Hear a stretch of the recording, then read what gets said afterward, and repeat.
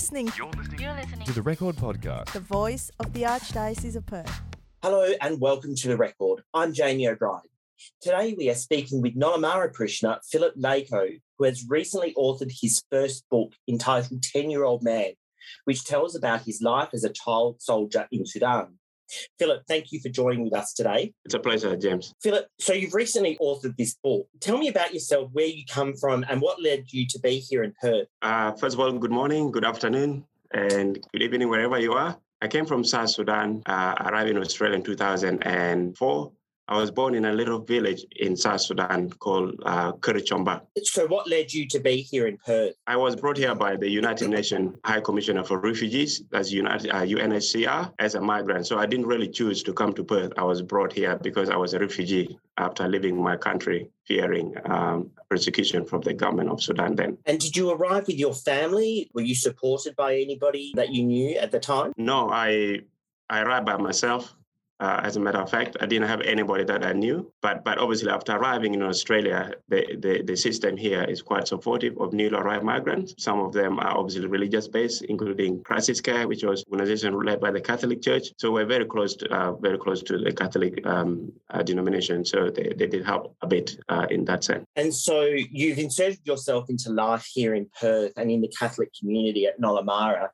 Tell me what that's like and what you do there. I'm a active participant in the choir group. So we have African choir group and obviously also a joint choir where once a month we sing. Obviously we brought in a lot of African way of singing, and occasionally we participate in the diocese, and we see it as another way to give to the society that has taken care of us. So Australia being one of the countries that have helped so many refugees. So one way we see ourselves contributing is through participating in events that are related to church or even other volunteering activities within the state. And you're now married with children? Yes, I am married. My wife is Lucia. She's also from South Sudan. We got 4 children, Emmanuel, Teresa, Bori.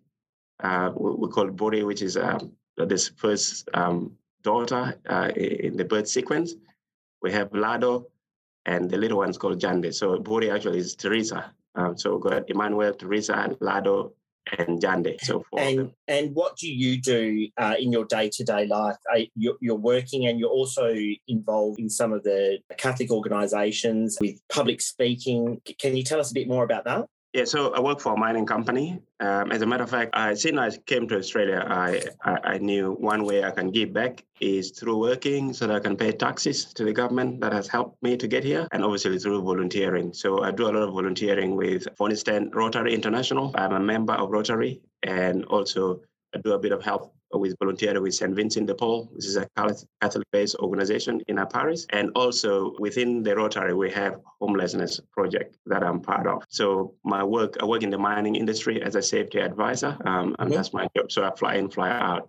So you've recently just written a book. Can you tell us what is this book about? So this book really is about my life, and it captures the lifestyle of a child growing up in a very tiny village where I was not even connected to any part of the world. We didn't even know that there were other human beings existing until I was removed from that village. So the book also captures about cultural practices of my tribe, the Mundari people. So the Mundari people of South Sudan has 64 tribes, and one of those tribes is the Mundari people. So we have been excluded from so many things underdeveloped, but we are very self-sustaining. We do have a lot of practices that keep us going. And then from there, I was obviously taken by the rebels. The intent was to go and get me education so that I can become a better person and maybe bring development to our village.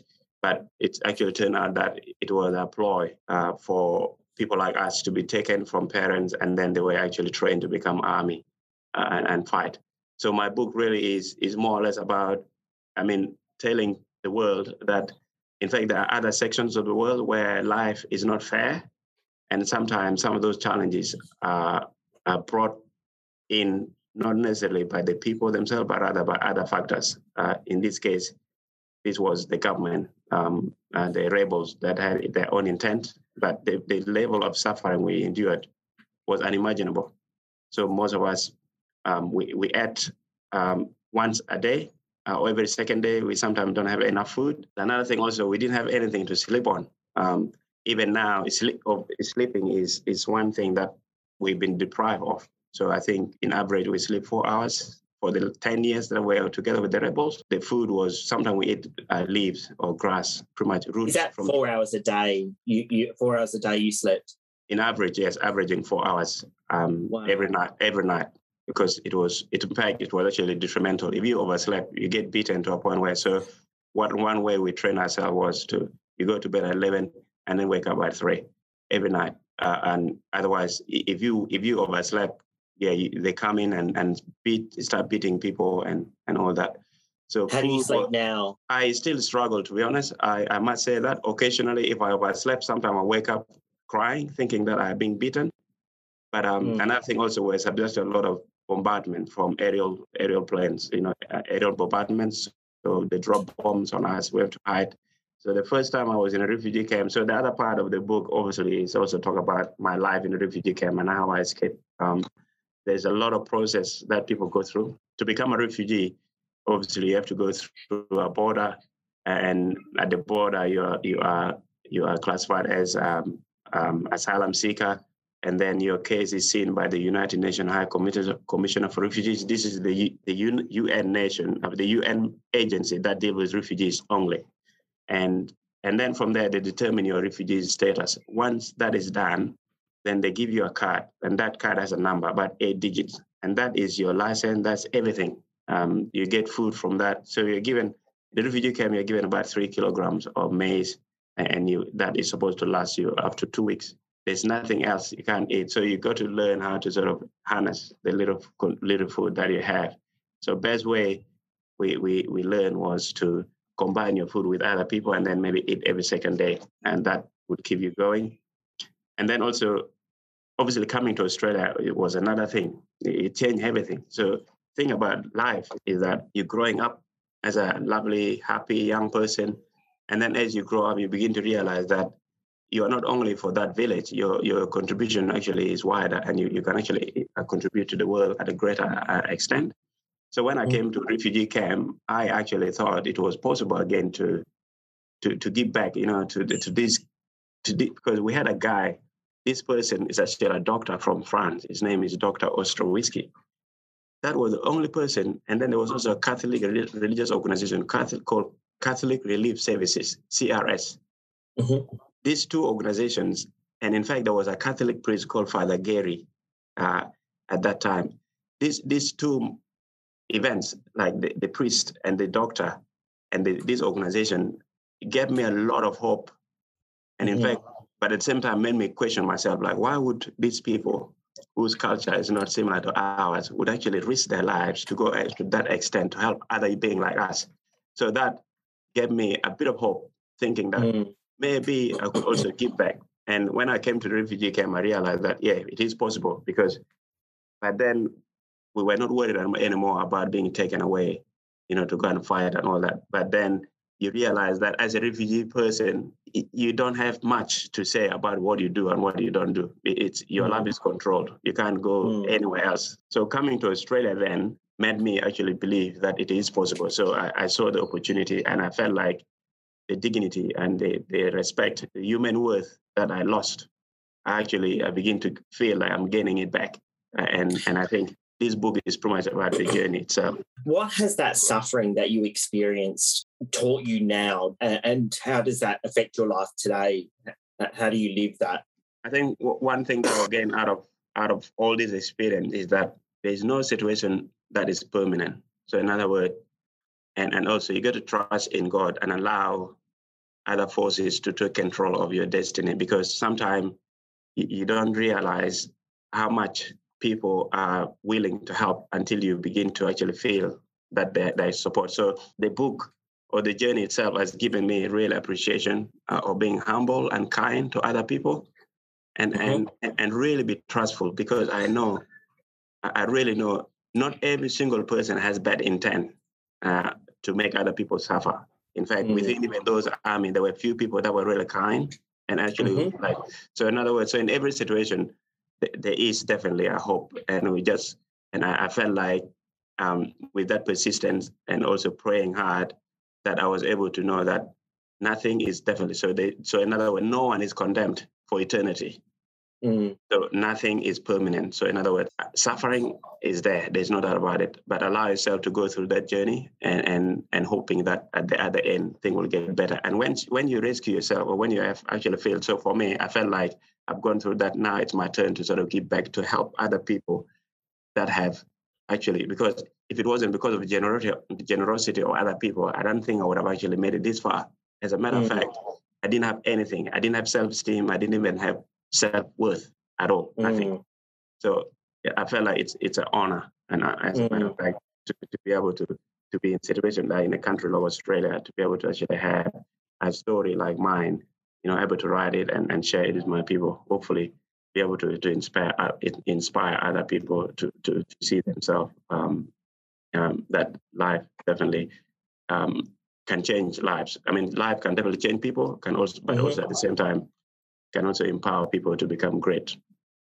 So what experience really challenged you in, led you to write this book? What was the moment that you decided to make this dream a reality? So in 2018, I was asked to speak at a Rotary event at actually February 8th, I think, 2018, here in Perth, Western Australia. And in that, people begin to realize that, man, I think they actually talked to me, Philip, you need to write a book. Philip, you need to write a book. And then I realized that I didn't have the ability. Obviously, there's a lot of resources required, and English is my second language, so I didn't believe I could write it. So I was connected to an author. Really, I think one thing that led me to write that book is I have known in Australia, I've seen it for a very long time now, particularly in developed countries, where there is so much enormous resources available, but if particularly young people who still complain about everything in life. Okay, so I felt like maybe this is the only contribution I can give, and maybe inspire one person in their life to be able to appreciate the little thing that they have in life by comparing what I've gone through and what they're going through now. So I felt like this is probably the best gift or the best contribution I can actually give to the nation of Australia and in fact developed countries, because if it wasn't because of UN and an organization like the CRS and like, for instance, Dr. Ostrowski, in fact, the company was called ADE, it's a French company. But the doctor actually originally, I think, migrated. He was a migrant himself, like from Poland. I think he migrated to France when he was young. And I think, so putting all this together, I said, I think it's, if one person can do that kind of thing, I think I also believe there is something also I can actually put in writing, and hopefully people will benefit from it. And another thing also is that my tribe of Mundara, my sister, her name is Kiden. She died in 2010 giving birth. And that was simply because we didn't have any midwifery services in the area where I come from. So it's also, I hope that also this book would highlight the fact that there are other parts in the world that are really going through hardship, and maybe those organizations, and even in fact, if I have the ability to, so by the way, one thing also about the book is that for every book that is sold, 10% is going to be donated to Rotary International to support projects that are humanity-based. So that I see that also as a contribution. And in fact, so for the people that I've been talking with, most of them really realize that the book definitely is going to help, particularly young people in schools and people that are actually finding life. People that are going through a lot of despair. This book kind of brings a bit of hope and give them a bit of, faith, and allow themselves to sort of go through this process. So that is one of the reasons why I thought the book is worth writing. What are your hopes then for the future, for yourself, for your family, and why? Yeah, so my hope for the future is to be able to get to a point where helping another person should not be determined by how much money I have or how much influence I have in the society. So, for instance, I talked about homelessness in WA, for instance. We have about 10,000 people that are homeless.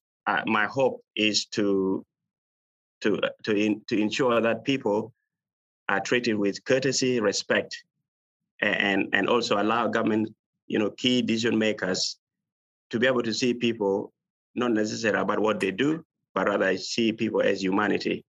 Like homelessness is not a disease. Homelessness is a situation that people can go through and get better. I do talk to homeless people quite a lot. One person said to me that the reason why he is homeless, 36 years old, accountant, he speaks French, really well educated, but he said he made a mistake in his life and he's not paying for it. And no society, no member of society is actually willing to listen to him, to give him another chance. So my hope for the future is to sort of allow my family, obviously, my wife and my kids to be able to live comfortably. And also, I want to help a community also in Ghana. In 2019, I went to Ghana to visit a colleague. And the village had a school, but the school was about 3 hours on foot.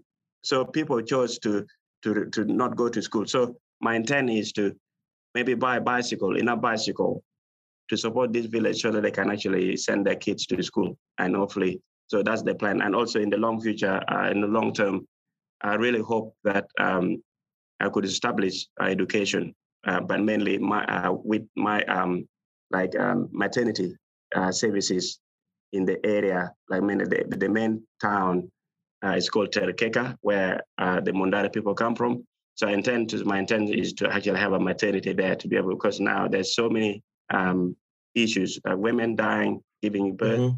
So it's my hope one day to be able to have a center like that so that women, should not die, and even their babies dying when they're giving birth. Mm-hmm. And secondly, also, thirdly, to be able to sort of support Rotary International, even other religious organizations that are doing humanity work in any other way, to make sure that they continue to do this great work that they do, supporting other human beings across the world. So, Philip, tell us where our readers can purchase your book. So the book is published in Amazon, so amazon.com.au or Amazon Australia, Amazon Canada, Amazon, pretty much, yeah. So it's published worldwide. It's also available on Goodreads. So the publisher is called Tellwell Publishing. It's based in Victoria, Canada. For people that are from Canada listening, yes, so Victoria, obviously, I think the western part of Canada, near, I think, British Columbia. So that is near Vancouver there, about 2 hours, I think. Yep. But the book is definitely available. For people who are in Perth, I intend to do printing locally, hopefully in the next month. And people want to get hard copies here in Perth can actually buy directly from me. I also have a website, philiplako.com. That website is also can take you to the book, and you can even read more briefly about my public engagement here in Western Australia, and hopefully you can support in that way. Okay, great. Thank you very much for your time today, Philip, and all the best for the future. It's a pleasure, Jamie. Thank you, everyone, for taking the time to listen to me. God bless.